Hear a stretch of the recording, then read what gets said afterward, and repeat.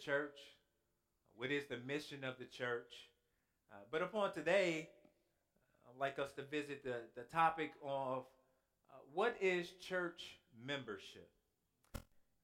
Now, granted, this is not an exhaustive study, but we will actually be very narrow in our focus to try to make use of the time we have today to try to cover everything. But this is something that we could spend many weeks on, and I'm even praying through and thinking through how could we just teach and consecutively on this topic. So that'll probably be coming. So if you would this morning, grab your Bible or your device, whatever you have, but your copy of God's Word. And you will need your Bible today. We have a lot of scriptures we do want to look through as we do this survey of what is church membership.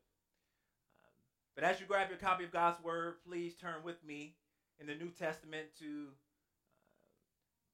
Paul's first letter to the church of Corinth, 1 Corinthians, the 12th chapters. We'll be reading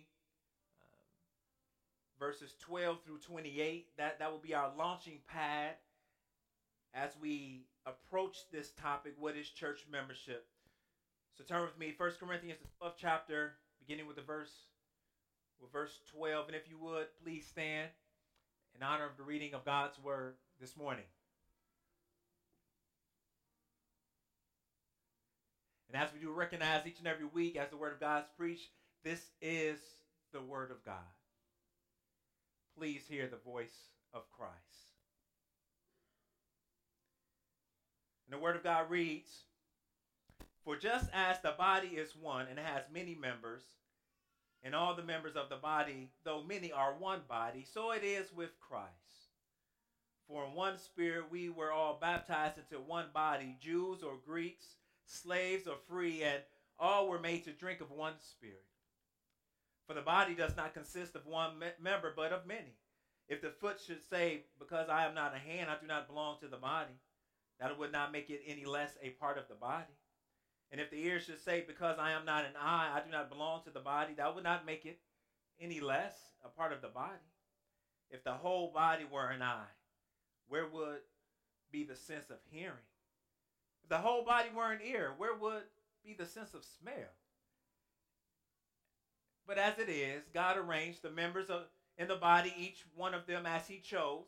If all were a single member, where would the body be? As it is, there are many parts, yet one body. The eye cannot say to the hand, I have no need of you, nor again the head to the feet, I have no need of you. On the contrary, the parts of the body that seem to be weaker are indispensable. And on those parts of the body that we think less honorable, we bestow the greater honor, and our unpresentable parts are treated with greater modesty, which our more presentable parts do not require. But God has so composed the body, giving greater honor to the part that lacked it, that there may be no division in the body, but that the members may have the same care for one another. If one member suffers, all suffer together. If one member is honored, all rejoice together. Now you are the body of Christ, and individually members of it, and God has appointed in the church first apostles, second prophets, third teachers, then miracles, then gifts of healing, helping, administrating, and various kinds of tongues. Are all apostles? Are all prophets? Are all teachers? Do all work miracles? Do all possess gifts of healing? Do all speak in tongues? Do all interpret? But earnestly desire the higher gifts, and I will show you a still more excellent way. May the Lord have blessing to the reading of his word. You may be seated. Let us look into God's word together this morning. Let us pray.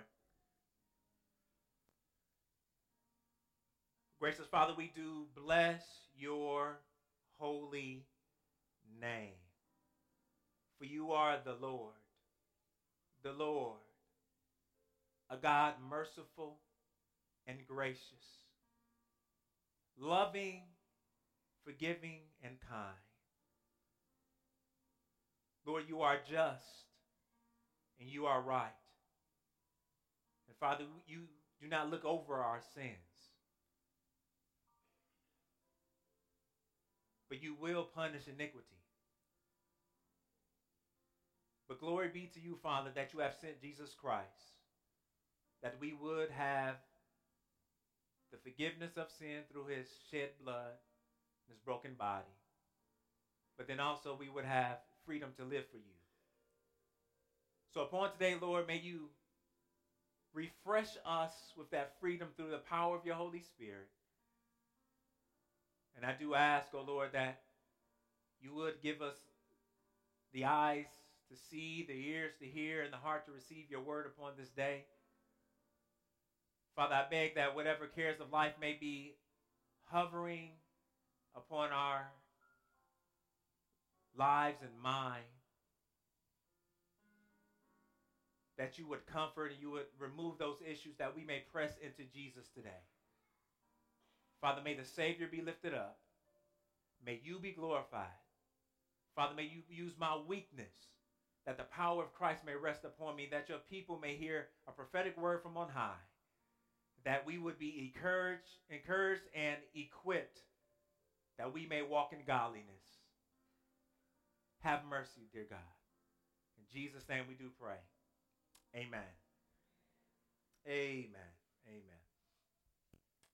You know, recently I had been reading and saw in the news just how large of an organization Amazon had become. It's crazy to think about how large this corporation has become. It really has invaded and impacted just about every aspect of our lives. As a matter of fact, the numbers just listed say that there are now over 100 million Amazon Prime members. 100 million. So statistically, that's like 64% of America have a Prime membership. Now, I'm not just talking about who use the website to go shopping. We're talking about actual members of Amazon. Over 100 million. You know, like I said, you don't have to be a member to shop there, but we do know that there are certain benefits of being a member of Amazon.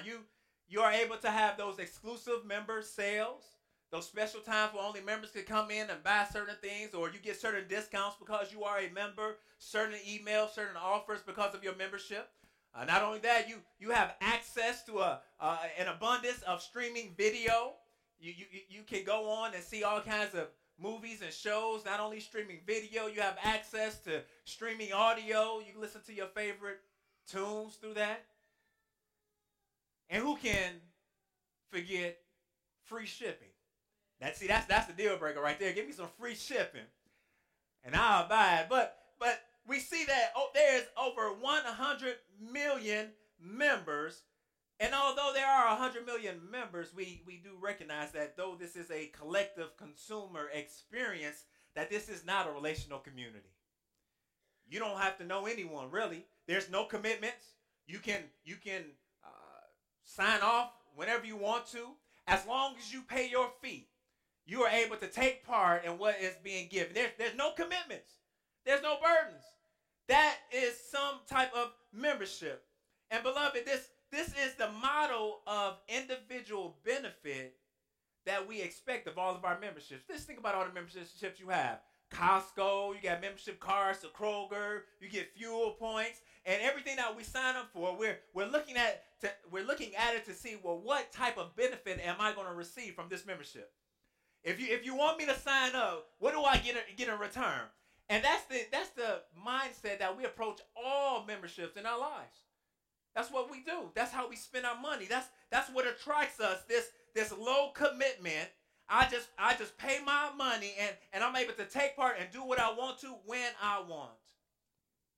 Beloved, unknowingly, ignorantly, maybe sometimes intentionally, we can expect the church to have the same type of membership model. The problem sometimes is that we actually see the church as just another service provider in the life of all the service providers that I have. See, the church is just something that makes me happy on Sunday. I go to hear a word. I go to fill up. And I can see my membership in church as just being something that's only beneficial to me. And if I don't hear my song sang, if the preacher don't preach a good word, then I'm actually upset. And I feel like I haven't received what I paid for. We can have the same mindset when it comes to church membership. We can view church membership as actually something that is purely individual, something purely optional, something completely arbitrary. I really don't have to attend. I kind of show up when I want to. I really don't have to show up on time, even when I do show up, or give my time. And I definitely don't have to fool with them folks there. We can see church as something that there is no commitments. You just pay your fees and you just keep on going. A benefit-driven church. Beloved, if we're not intentional, we will view church membership through this me-centered lens, where we're only concerned about what we get out and we can care less about what we put in. See, but Scripture reveals something that is completely different. It's completely contrary to this worldly wisdom, this worldly expectations of church membership. As we've been looking through Ephesians, we see that the church has a specific purpose. In Ephesians, the 3rd chapter, the 10th verse, we see Paul saying that so that through the church, the manifold wisdom of God may now be made known to the rulers and authorities in the heavenly places. It is the manifold wisdom of God is to be put on display within the local church. And because the manifold wisdom is to be put on display in the church is actually a big deal. If God is going to be showed off, he's going to be shown off not only through our individual lives, but through our collective gatherings. Church means something. It is a big deal. And surely church membership should mean something to us because it means something to God. See, this was what we see taking place in Matthew the 16th chapter. As Jesus, he establishes his church. He has a purpose and a plan for the local body of Christ. In his statement in Matthew 16, he's saying that he will build his church. There's the capital C church, the universal church.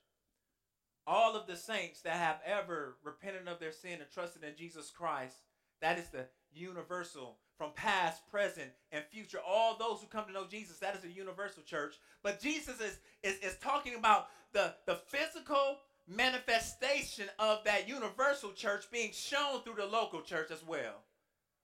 That is us.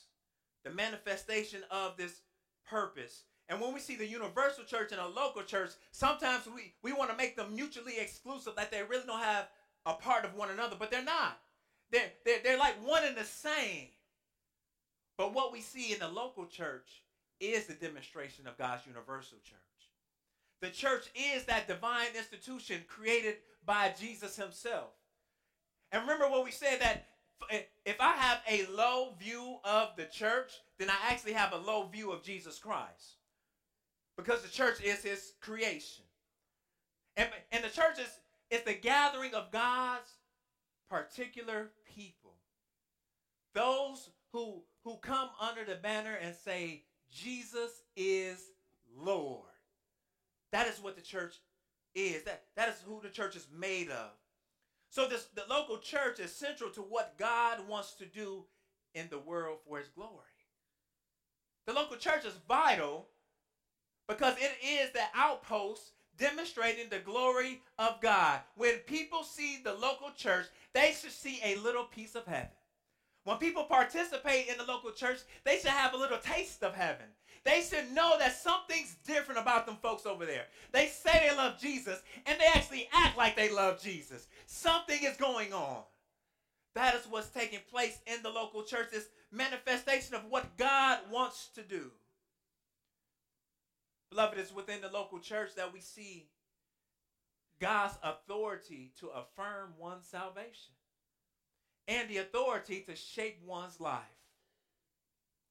Again, if the local church is central to God, why wouldn't the local church be central to us? So what do? To accomplish God's goals in creation, to fulfill his purpose, we have to have a radically different perspective of what the church is for.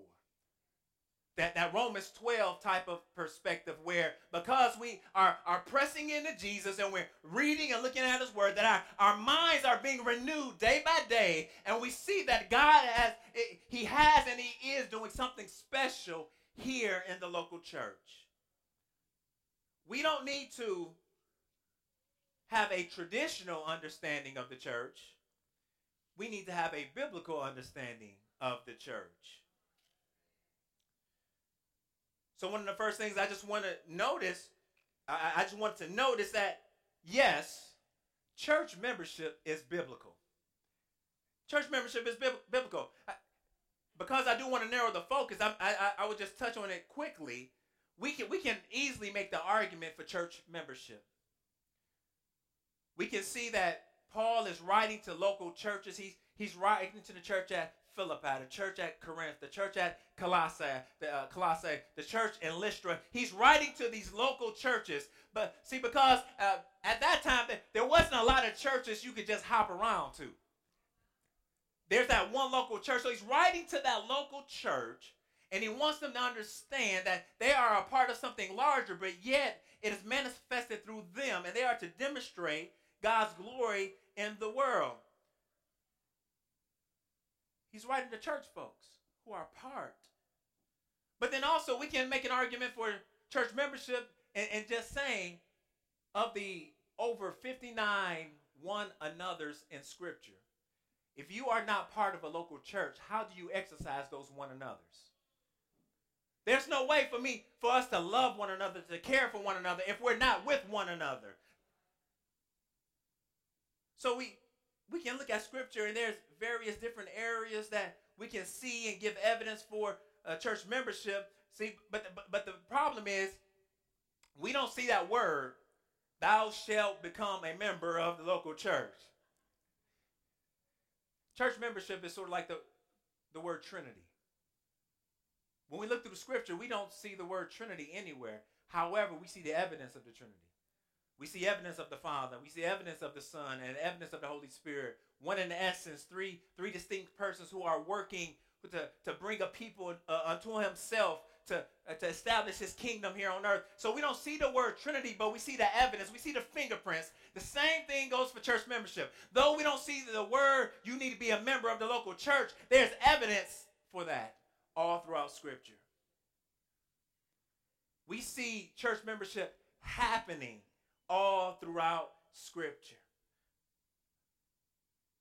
But one of the most important things I just want us to think about and consider today as we hit on this topic, church membership is really not about us. Church membership is all about Jesus. It's all about Christ and his desire and his purposes and his work. It's all about what he's doing in this world. So to talk about church membership, we must center the discussion on Jesus and not ourselves. It's because when we center the conversation of church membership on ourselves, that's when church membership becomes a touchy topic. Because now we're talking about our experiences, what our thoughts are, and how we feel about it. Now it becomes touchy when someone says you need to be a part of a local church. But if we center the discussion around Jesus and we want to be a part of the body of Christ, then when we look at Scripture, it would be easy to say, well, if Jesus wants me to be a part of the local church, then surely this is a good thing. Because God, he only gives good and perfect gifts. Some of those gifts are challenging. Some of those gifts are difficult. But God gives good gifts. So when we center this conversation around Christ, then we begin to see and recognize the metaphors in Scripture that are used for Christ and his love for the church. One of the first metaphors that we see in Scripture, we see the church being the bride of Christ. Turn with me to Ephesians, the 5th chapter. Ephesians, the 5th chapter. verses 22 through 32, Paul has told the church in Ephesus who they are in Christ. Now he's talking about this is how you walk because you are in Christ. And he comes to this section of practical living out your salvation. And he goes into the home and he's talking about the husband-wife relationship. And in verse 22 he says, wives, submit to your own husbands as to the Lord. For the husband is the head of the wife. Now watch this. Even as Christ is the head of the what? The church. His what? His body. And is himself its Savior. Verse 24. Now as the church submits to Christ, so also wives should submit in everything to their husbands. So he's talking about this submission, not in terms of just a man and woman, but what it demonstrates that as the body of Christ, we are submitting to Jesus Christ. We are in this relationship, this loving relationship. In verse 25, he goes on to say, husbands, love your wives as Christ loved the church and gave himself up for her, that he might sanctify her, having cleansed her by the washing of water with the word, so that he might present the church to himself in splendor, without spot or wrinkle or any such thing, that she might be holy, without blemish. In the same way, he's comparing at the same way that Jesus is loving on the bride, loving on the church. Husbands, you do the same thing. Husbands should love their wives as their own bodies. He who loves his wife loves himself. No one ever hated his own flesh, but nourishes and cherishes it, just as Christ does the church, because we are members of his body. Therefore, a man shall leave his father and mother and hold fast to his wife, and the two shall become one flesh. The mystery is profound, and I am saying that it refers to Christ and the church. When we look at Scripture, when Jesus is at the center of our discussions of what the church is, we have to understand that we are the bride of Christ. And if we're going to be the bride, then we're looking forward to what? A wedding. The wedding day is when Jesus proposes to us by coming to rescue us from darkness. And he draws us into his relationship. And then each and every Sunday morning that the marriage service is played out physically for the world to see, in the preaching of God's word and the celebrating of God's people coming together. So when I look at this text, it reminds me of officiating a wedding. Invitations go out. There's a whole lot of planning and preparation. Then people respond to those invitations. They show up to the wedding service. Then two people who from different families, different backgrounds, they come together in one flesh, and all throughout the services, two people are becoming one. They are declaring their love and affection for one another publicly. That's taking place. And then at the end of the service, the pastor says, I now pronounce you husband and wife, and you may kiss your bride. See, but what you don't see, the last part, you don't see it. Because everybody leave out. Everybody start getting ready to take their pictures. But before that marriage is legal in the state of Kentucky, the husband and the wife need to come back in my office, and we sit together and we sign the marriage license together. So, beloved, if I was to make any kind of analogy, if Sunday morning is the rehearsal of the wedding service over and over again, and as Jesus fills our hearts with his love and desire to pursue him and our affections, and we're kissing the Savior each and every week, and the gospel proclamation is going out, and we may kiss the bride, we may kiss our husband, Christ Jesus. I would submit to you, church membership is going in the back and signing the license together to say that this thing is for real. It's official. So when we think about the church, we think about it because we are the bride of Christ, but the metaphor that's most often used is the fact that we are the body of Christ. The body, and that's what we are today. In Ephesians 1 and Colossians 1, it tells us that Christ, he is the head of this body. And he uses this illustration to show that Jesus is on top, but yet we are all part of what he's doing. And as we are a part of what he's doing, there is something that's holding us all together. The muscles and the sinews and all that connective fiber. If I was to make an analogy to the body, church membership is that connective tissue that holds us together. So as we look at this beautiful text in 1 Corinthians, the 12th chapter, what we need to see jumping up from the pages is this metaphor that though we are all individuals, God wants to do something for us together, and he is showing us the real definition of membership. To be a member is not an individual benefit. To be a member says that you are part of a whole. That's why he's talking about the body. Verse 14, for the body does not consist of one member, but many. And he goes on to talk about the foot and the eye and how they may think they're no good, but yet they're still part of the body and they have a purpose. He's walking us through this metaphor.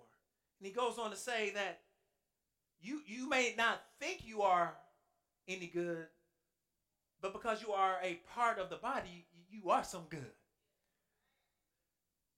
And then on the other side of it, there's maybe folks who say, oh, we don't need them.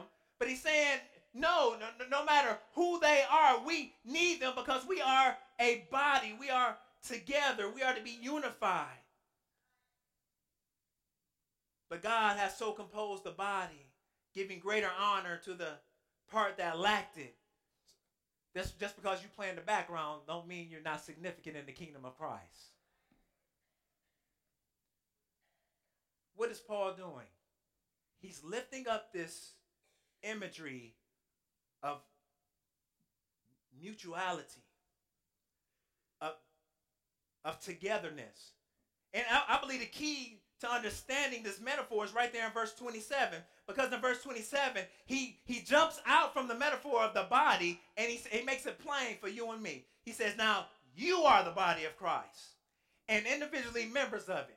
Now, I've been speaking in metaphors and I've been talking about how the arm is connects to the body and the hand and the feet. But understand, you are part of the body of Christ. If you are a member in the body of Christ. Paul wants us to see that there is mutual dependence within the church. Within the Christian community, there is mutual belonging. There's mutual responsiveness within the church. What Paul wants us to understand is that mutuality just doesn't happen. It don't just happen. But when we get this right, when we are intentional, Jesus is glorified. Jesus is shown off and he's demonstrated.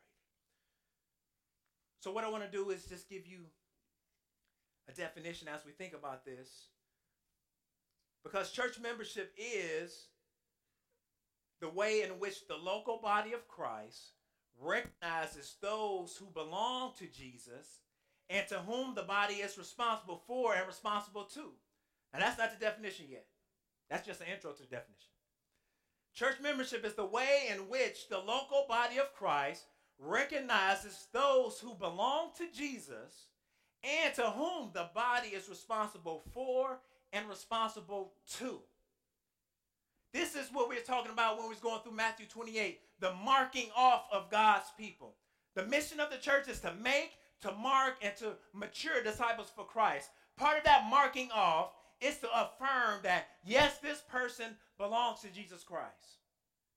Where we are looking and vetting your profession of faith. Is this person a genuine believer of Christ? So ultimately, when we consider church membership, here's the definition. Our working definition is church membership is the covenantal commitment to mutual submission, support, and sacrifice between the individual Christian and the local assembly of Christians. Church membership is the covenantal commitment to mutual submission, support, and sacrifice between the individual Christian and the local assembly of Christians. Now let's work through that. The first part of that is that we say that church membership is a covenantal commitment. Why don't we just say it's a commitment? Or why don't we just say it's a contract? That's exactly why we don't say it's a contract, because it's the opposite of that. A contract says you do your part and I do my part, and we good. A contract says if I pay this much, I will get this in return. And sometimes we even go into our marriages thinking it's a contract. If you do these jobs and I do these jobs, then we'll be okay. But that's why God says, no, this is not a contract. This is a covenant. And a covenant says that even if you fall short, I'm still going to show up. A covenant says, even if I can't hold my end of the bargain, I'm still going to love and adore you. This is why Jesus makes a covenant with himself in the Old Testament as in regards to our salvation, because we can't keep our promise. But Jesus can. He makes a covenant with his people through his shed blood. So when we think about church membership, it is a covenant commitment. It is saying, even if y'all don't do what y'all supposed to do, I'm still going to do what I'm supposed to do. Even if I may not feel love, I'm still going to give love. I'm not going to walk in here all irritated because ain't nobody called me all week. I'm going to make phone calls to those that I don't see.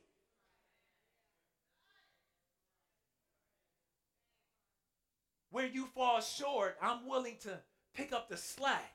Because if we are working hand in hand and together, then when, like the text says, when one member suffers, we all suffer. But when one member rejoices, we all rejoice. So a covenant commitment says that I will intentionally lock arms with those who are part of this local body. I am committed to them.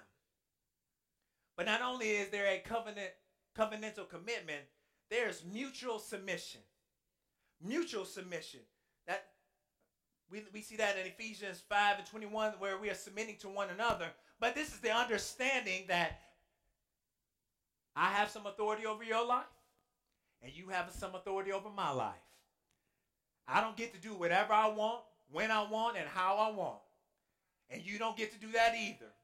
We are submitting to one another. There is this indication of obedience when you join the local church. You are saying, I'm willing to place myself under all y'all's authority in order that I will become a better Christian. Not just because I like authority, but because Jesus has said that in order for me to really grow, I need to be amongst the community of people.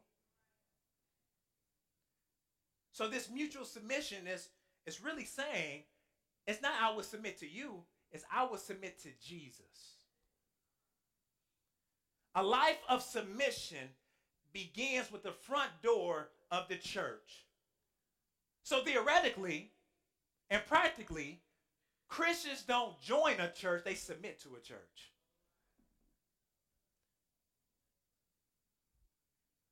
That means that when I become a member of the local church, I am saying I'm going to be obedient. I'm going to listen. I can't do all the talking. I can't always have it my way. If we can't submit to the local church, how could we ever really submit to Jesus? See, because I can, in theory, say I submit to Jesus, but I have to practically submit when I'm around y'all. I have to actually walk out my submission in the body of Christ. That's why we're submitting to Jesus. But secondly, there's mutual support. In Galatians 6:1, it talks about rescuing the one who has fallen into sin and bearing one another's burdens. Church membership is the intent to serve one another. Within the body, there's always needs. There's always something that can be done. There's that material support. Sometimes folks need help on some bills and they need some gas in their car. And we need to be the ones that help, because if the body can't help, who else can we expect to help? There's material support. There's physical support. But then ultimately there's spiritual support within the body of Christ. So when you join the local church, you're saying, I will support others. I ain't just worried about myself. But then thirdly, there's mutual sacrifice. There's a pursuit of selflessness. In a group this large, there's going to be a lot of times where you want what you want. And this other person is going to want what they want. But mutual sacrifice says, okay, I know what I want, but what does Jesus want from us? And we set aside and we die to the flesh each and every day. Each and every Sunday we come in here, we should be dying to ourselves a little bit more, that Jesus may be exalted and that he would get what he desires. There has to be sacrifice. So there's this pursuit of selflessness. So when I join a church, I'm saying I will sacrifice myself for the greater good, because it's not all about me. Beloved, understand that church membership is more than just church attendance. Church membership is about life together. Turn with me to Acts, the 2nd chapter, please. Acts, the 2nd chapter, we see this picture of life together. Acts, the 2nd chapter, beginning with the 42nd verse.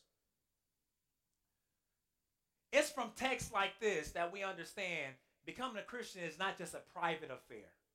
It's not just your business. Acts, the 2nd chapter, beginning with verse 42, and the word of God reads, and they devoted themselves to the apostles' teaching and the fellowship, to the breaking of bread and prayers. They were submitting themselves to the teaching of God's word. They were fellowshipping with one another. They were going over each one another's house. They were eating with one another, praying with one another. Verse 43, and all came upon every soul, and many wonders and signs were being done through the apostles. And all who believed were what? Together, and had all things in common. There's that mutual support. Verse 42 is that mutual submission. And they were selling their possessions and belongings and distributing the proceeds to all as any had need. And day by day, attending the temple together and breaking bread in their homes. They received their food with glad and generous hearts, praising God and having favor with all the people. And the Lord added to their number day by day those who were being saved. And in this demonstration, this picture, we see church membership at work, the body coming together, taking care of their mutual needs, submitting to one another. So what I want to do is to give us a visual illustration of what I'm talking about. As I was going through my studies, I found this very helpful membership triangle. So we have this triangle that are missing some pieces. At the top, it's supposed to say pastor or elders. Down here in the right, it's the congregation. Here to my right, your left, that's you. That's you.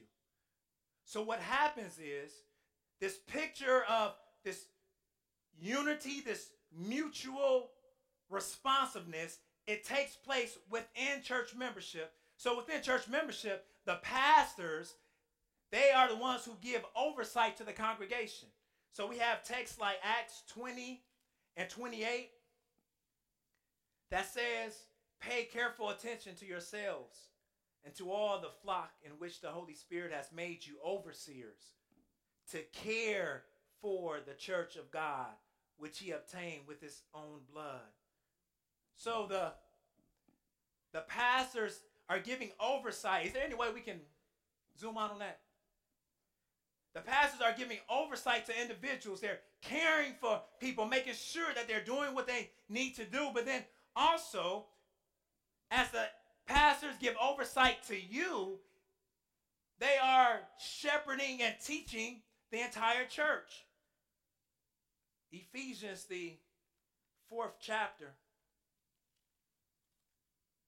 verses 11 through 12, and it says, and he gave the apostles, the prophets, the evangelists, the shepherds, the teachers to equip the saints for the work of ministry, for the building up the body of Christ. Pastors are to teach that the body may grow. But then not only are pastors responsible, the congregation is responsible. There we go. So a congregation affirms the pastors by selecting 1 Timothy 3 men to lead this church, to preach the word of God, those who are suitable and fit. They are to support the church. We see this laid out in 1 Peter, the 5th chapter. As Peter is speaking to the shepherds, he says this in 1 Peter, the 5th chapter, verses 1 through 5. So I exhort the elders among you, as a fellow elder and a witness of the sufferings of Christ, as well as a partaker in the glory that is going to be revealed. Shepherd the flock that is among you, exercising oversight, not under compulsion, but willingly. So there's a responsibility as pastors. You don't just do this because you think you have to, but willingly as God would have you, not for shameful gain, but eagerly, not domineering over those in your charge, but being examples to the flock. So pastors have to submit to the congregation. But then also the congregation is accountable and loving and encouraging to you. Now, what role do you play? The Bible says for you to be obedient to your pastors. Hebrews, the 13th chapter. We don't like that word obedience. I knew it was going to be a quiet sermon. I already prepared myself for that. Hebrews, the 13th chapter, verse 7, it says, remember your leaders, those who spoke to you the word of God. Consider the outcome of their way of life and imitate their faith. And then verse 17, he goes on to say, obey your leaders and submit to them. Why? For they are keeping watch over your souls as those who will have to give an account. Let them do this with joy, not with groaning, for that would be of no advantage to you. There's no advantage of you being difficult to your pastors. So there's this obedience and submission to your pastors, but yet you have a responsibility to the congregation. One of accountability, love, and encouragement. And we see this in Hebrews, the 10th chapter. Go with me to Hebrews, the 10th chapter. We're going to quickly look at, starting with verse 19.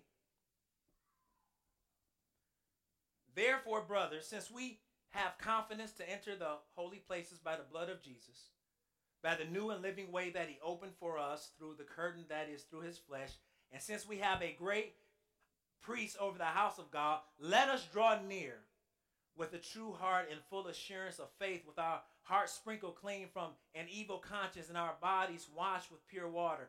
Verse 23, let us hold fast to the confession of our hope without wavering. For he who promised is faithful. And let us consider how to stir up one another to love and good works, not neglecting to meet together, as is the habit of some. See, church attendance was an issue back then. But encouraging one another, and all the more as you see the day drawing near. So we see we are to show up, to be a part of one another's lives. See, but the accountability part, check this out in verse 26. Because this is a whole argument of why we should encourage and lift one another up. Because, verse 26, for if we go on sinning deliberately, after receiving the knowledge of the truth, there no longer remains a sacrifice for sins, but a fearful expectation of judgment and a fury of fire that will consume the adversaries. Anyone who has set aside the law of Moses dies without mercy on the evidence of 2 or 3 witnesses, how much more punishment do you think will be deserved by the one who has trampled underfoot the Son of God and has profaned the blood of the covenant by which he was sanctified, and how has outraged the Spirit of grace? For we know him who said, vengeance is mine, I will repay. And again, the Lord will judge his people. It is fearful, a fearful thing to fall into the hands of the living God. This mutual accountability and love and encouragement, what he is saying is, if we aren't around one another, we will easily fall into sin. We have no one to account for our salvation, and we just kind of begin to do life however we want to.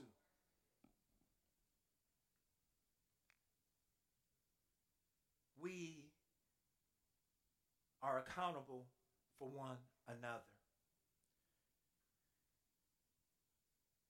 Church membership is both objective in the sense that there are some genuine responsibilities that we see in Scripture. But then church membership is also subjective in how it's played out in the local church. And really, that's the rub for us. We don't like how church membership is played out in a local church. But God gives grace, and where there are faithful people trying to be obedient to the word of God, though there may be bumps and issues at times, they will glorify Christ in how they decide church membership looks. So historically speaking, there was a time where church membership was very close right after baptism. So when we look at Acts 2, they were baptized and then they became part of the church. It was really close. But then as the first century goes on, there became this a time when a person was converted, and then a time of testing and studying and fasting and prayer before a person was baptized and welcomed to the congregation. And so at some points, it was up to like 3 years between a person saying they have trusted in Christ to actually becoming a member. But then we see a switch in history where there was infant baptism. And then once infants became baptized, there became this notion that they were automatically a part of the church because they were baptized as an infant. And then you move a little bit forward, alongside of infant baptism, now you have all citizens in a particular nation are automatically Christians, so they are baptized. They become part of the church. So membership becomes geographical. So that's a historical perspective, and we see the resemblance of that even in our own lives. There's a point in our life where we can believe that church membership is just a rite of passage. That our family been going here for years. You part of our family. You need to become a member too. It's just something that we do. But the text of Scripture is saying membership are for those who love Jesus today. Those who have been regenerated. So here at Forest Baptist Church, when a person says they want to become a member, this is why we do interviews, right? So as we talk to the person, we begin to discern in order to affirm whether they know Jesus as their Lord and Savior. And we find out what do they believe about Jesus. Have they repented and turned from their sin? And then once that takes place, if that person is new to the faith, then they will be baptized as we are affirming and you are affirming their external profession. But if that person is already a believer coming from somewhere else, we just kind of talk about their baptism and whether or not they were actually saved when they were baptized, whether they were actually a follower of Jesus Christ. So we're looking to find out whether a person needs to be baptized or not. But then that person is welcomed into the body, and they begin to take membership classes, and then upon their graduation, they are free to participate in all kinds of activities here at Forest. That's how we do right now. So even as I'm going through this study, I'm seeing various aspects where we can even improve. Church membership is not a rite of passage. So I've said all that to say, I have a few statements. Because of what we see in Scripture, membership is necessary for biblical discipleship. Church membership is necessary for biblical discipleship. Because what we see all throughout Scripture is that as we are making disciples, we are marking disciples, and then we begin to mature disciples. So as a person joins the body of Christ, they get connected with other individuals, more mature, less mature, and then we begin to work together towards the common goal. The common goal of our spiritual growth. You cannot faithfully grow as a Christian unless you are a member of a local church.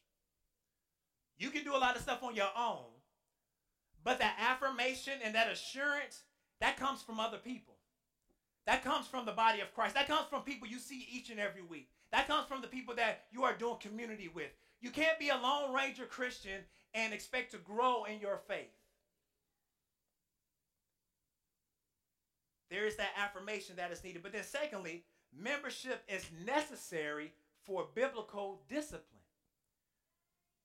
In 1 Corinthians 5, it talks about Paul is writing to the church. This guy in the church was just off the hook. He was having sexual relationships with his father's wife.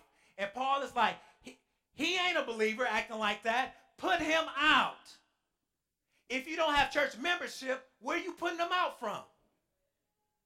How do we say that a person is living according to godliness if there's nothing to hold them to? We do a disservice to people if we don't confront them while they're in their sin. At best, if we don't confront sin, at best, someone is a weak and ignorant Christian, at best. But if we don't confront, at worst, they aren't saved and they're going to hell, and we're just watching them go to hell. Church membership is necessary for discipline. But then also,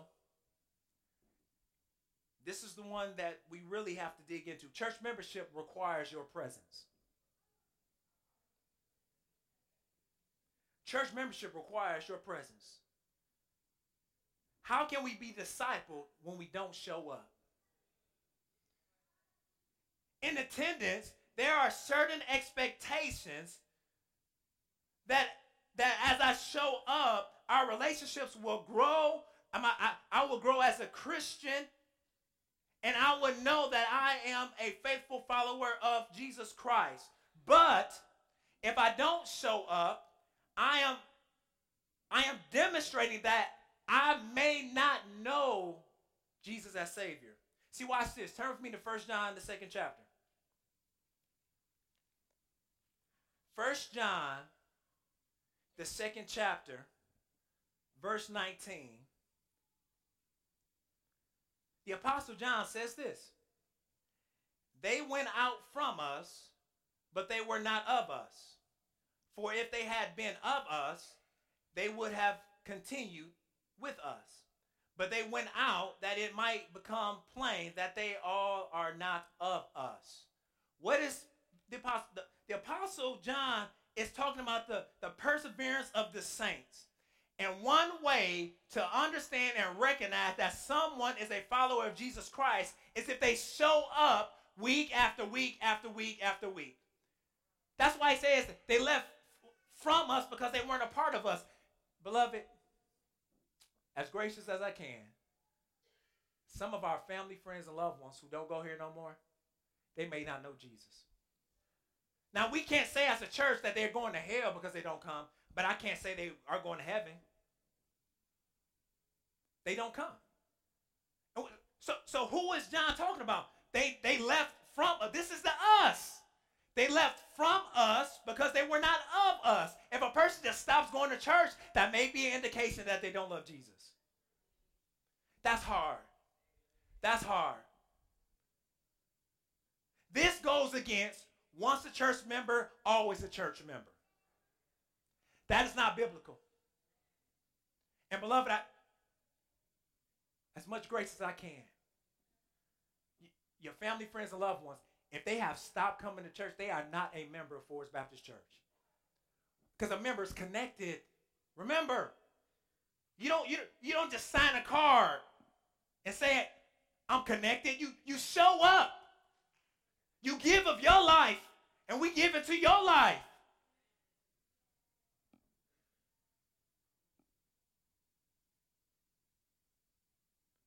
This is why there's always a difference between how many people we got on roll and how many people show up on Sunday mornings.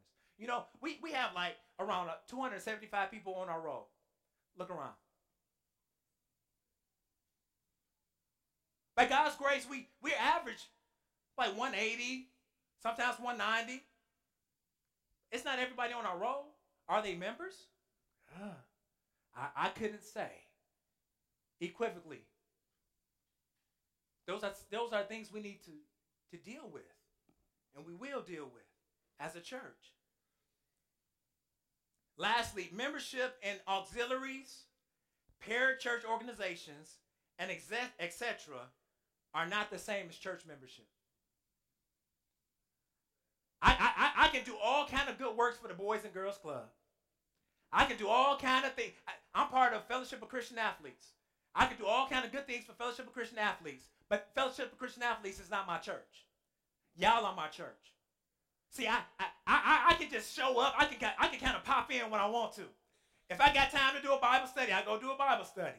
If I don't got time, I don't go. But I can't say that about the body because you are a priority. See, church membership says that we are a priority to you. We don't get your leftover time. We get some of your best time.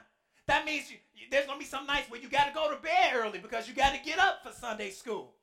There's some vacations you might have to change around because you want to be with the body of Christ. There's some sports that your children just won't be able to participate in because it goes on during church worship.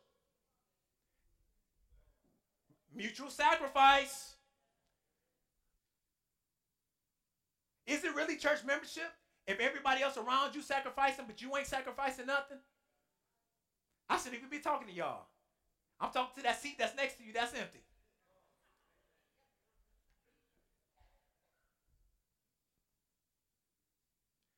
Beloved, I can say with confidence, based upon the studies, based upon what the Lord has done in my heart, I can say that every Christian should be a member of a local church. It ain't got to be forced. But don't waste your time. If you're not going to join for us, don't just keep showing up. Because you missing out. Find the church that's right for you then. But every Christian should be a member of the local church. I can't overemphasize that, the importance of that. I close with a question. So are you connected to the body of Christ? Are you connected to the local church in more than sometime attendance and more than just affirmation that your family go there? But are you a member of the church?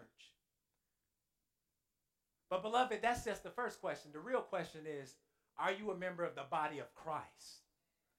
Because you could be a member of the local church and not be a member of the body of Christ. Has there been a time in your life where you have understood your need for salvation? Where your sin has become a stench to your own nostrils, and you agree with God about how you feel about sin, and you have repented, and you have turned from yourself and turned towards Jesus Christ by faith? Have you become a part of the body of Christ? This is the warning. See, we try to avoid this here. Someone being a member of the church but not a member of the body of Christ. That's again, the purpose of interviews. So don't be going, well, they want to interview me. That's a waste of my time. What they need to know about me. We need to know you saved. That you love Jesus. But in order to be a part of the body of Christ, you have to understand that there needs to be real repentance from sin. That you have really fallen short of God's standard for your life. That you really understand that sin separates you from a holy and righteous God. that sinners will be forever punished by God. In order for you to be a member of the body of Christ, you have to understand that you have to have real faith in Jesus. Faith in Jesus means that you are trusting in his presence, that Jesus actually came. And he actually lived the life that you could not live and I could not live. And he bore on him the wrath of God, that which we deserve. Faith in Jesus means that you are trusting in his words today. John 14:6, I am the way, the truth, and the life. No one comes from the Father but by me. Trusting in Christ means that I trust in his sacrifice, that his death, burial, and resurrection was enough. But then, to have faith in Jesus, I'm trusting his return too. I know my Savior is coming back to rule and to reign. And I live presently with that future hope. And I do it amongst the brothers and sisters in Christ that God has gave me to do life with. So I just want to challenge you today. If you're not a member of Forest Baptist Church, consider what God wants to do with you. Are you really growing in holiness? Is there anyone holding you accountable? How can you really know that your faith is real if no one can ever test it? I want to challenge you in the conversations that you have with people that are just in the world, who say things like, I don't have to go to church to be a Christian. No, you don't have to go to church to be a Christian. You just can't be a faithful Christian. In the indication that you don't want to go to church, Jesus, and the Apostle John says that how can we say we love God and not love our brothers?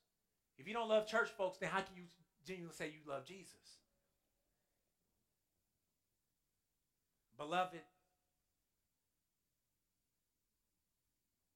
pursue Jesus above all, that we may be part of the body of Christ. Let's pray. Father, thank you for your word and for what you have taught us today. Father, I ask that you would take my foolishness and that you would use it for your glory, and that someone will take one step toward you today. Father, I pray that one stone, one brick that is hindering someone from seeing Jesus is removed, and that you will glorify yourself. Father, I pray that, and I pray and believe when your word claims that and declares that your word will not go out in vain, but it will accomplish much. Lord, I pray that you will accomplish much in our lives today, that we would love you and we would love your church, and we would submit ourselves to your church, that we would see church membership as you see church membership, as mutual submission, mutual support, and mutual sacrifice to the glory of Christ. These things we ask in your most precious and holy name. Amen.